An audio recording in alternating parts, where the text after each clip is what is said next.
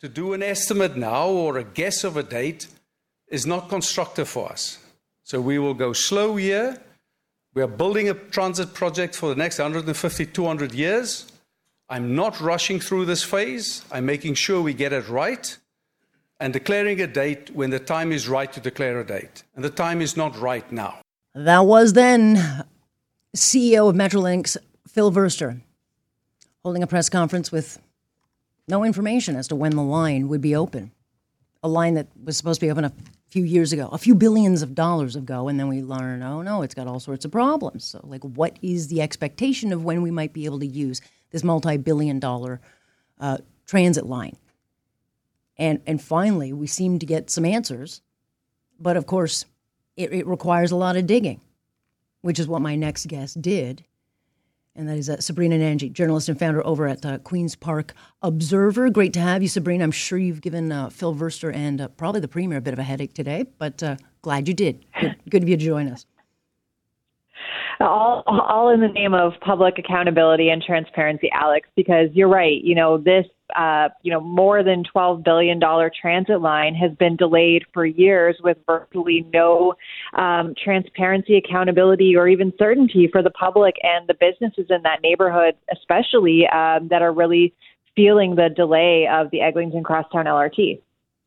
Yeah. And so what are your sources telling us, or you, sorry, not us, but you, that Phil Verster couldn't say 2 weeks ago?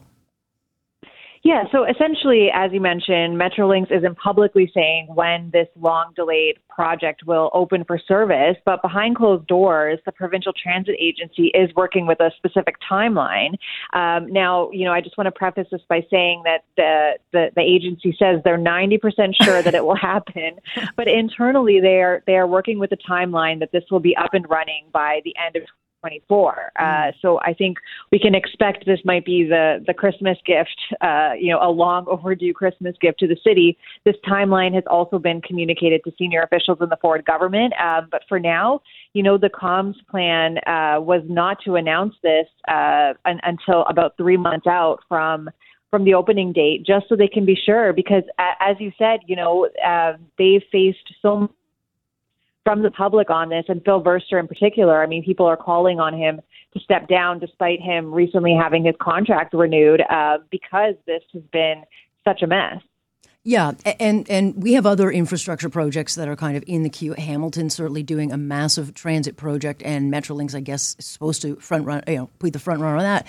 Again, if these agencies, which are just another level of bureaucracy, and they seem accountable to nobody, and there's very little, if any, transparency. If they're going to front more transit projects, they've got to be built differently. We cannot have transit projects that are 2-3 years late, billions over budget, and then get absolutely no clarity or expectations of when it will be open. Because to your point before, there's a 10% chance it won't open. So, I mean, that's a pretty good chance there could be more delays.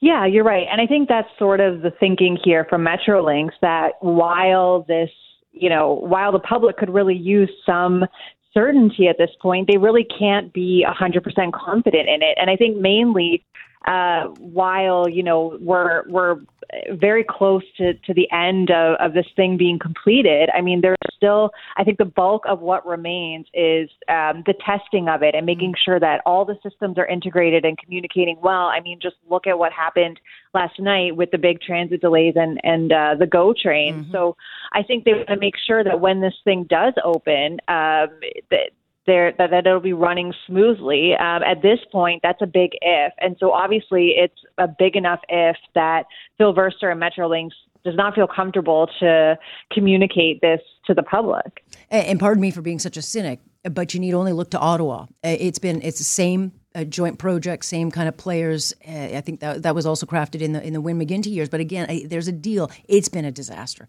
The thing doesn't work. It gets too hot. It melts. The thing gets too cold. It goes off the tracks. The thing is down more than it's up. And is that the concern here? Is that they've got like another lemon?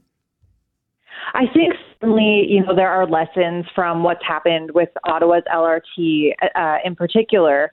And I'm just not sure if that is enough to justify, not being as specific as they can be to the public here. I think certainly, all levels of government too have a stake in this. And you mentioned, this sort of it undermines the confidence that the public might have in our government's abilities to get transit built, whereas we know the Ford government at Queen's Park has one of the most ambitious transit plans on the table right now with the Ontario line.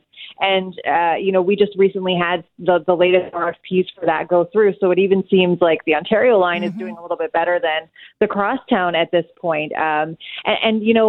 We still actually don't even have answers on what the final cost of the LRT, the Eglinton LRT is going to be, because, of course, as Phil Verster said, there's hundreds of technical issues and defects that they're still sorting out. He sort of put the blame at Crosslinks Transit Solutions, that consortium that's building the line.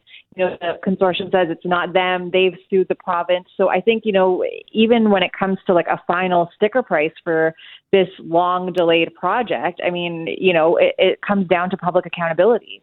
I don't know. Maybe they should go back to the Sir John A. Macdonald days and see what he did to get a line built across the country, because in 10 years he managed to do that. And we in 2023 can't get one. The other question, Sabrina, and I don't know if anyone's asked this of Phil Verster or even the Premier, but there's no housing built on top of that line. How did not one structure to accommodate all the housing we need not go up over that line?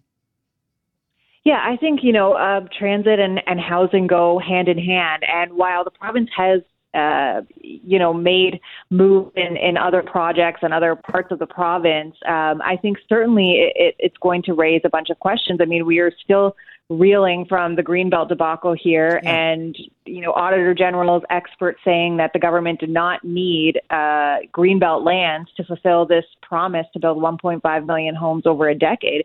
So I think certainly people are going to be asking questions about where transit is going and where it's appropriate for housing to go, and in connection with public transit as well. Yeah, I drive by that line every day and I just shudder and go, what a wasted opportunity. And again, it's too late now, but that seems to be the way we do things. Well, great scoop, and certainly we'll see how the story evolves. Maybe we'll get that 10% filled in with answers. Appreciate it. Thanks, Sabrina. Thanks for having me. There you go. So that is the scoop. We get that from Sabrina Nanji, who is with the Queen's Park Observer, and it is those little digging gets you a long way. We've got calls into Mr. Phil Verster. Love to have you come on. If the story is not true, maybe he can confirm that. But again, what did Sabrina just tell us that he couldn't have said 2 weeks ago? And it comes down to the fact that they don't want to be accountable. Their time, our money, our time. I mean, it's just, look, Heather's updating me. No to an interview. They'll give us a statement. Save your paper, honestly. This is why I don't like these agencies. Like, no one is accountable. They don't have to answer questions. They can just put out their statement. And frankly, it's not good enough. We deserve answers because we own it. We pay for it. We're supposed to be able to use it. And if you're getting paid almost $1 million a year, I don't think it's asking too much.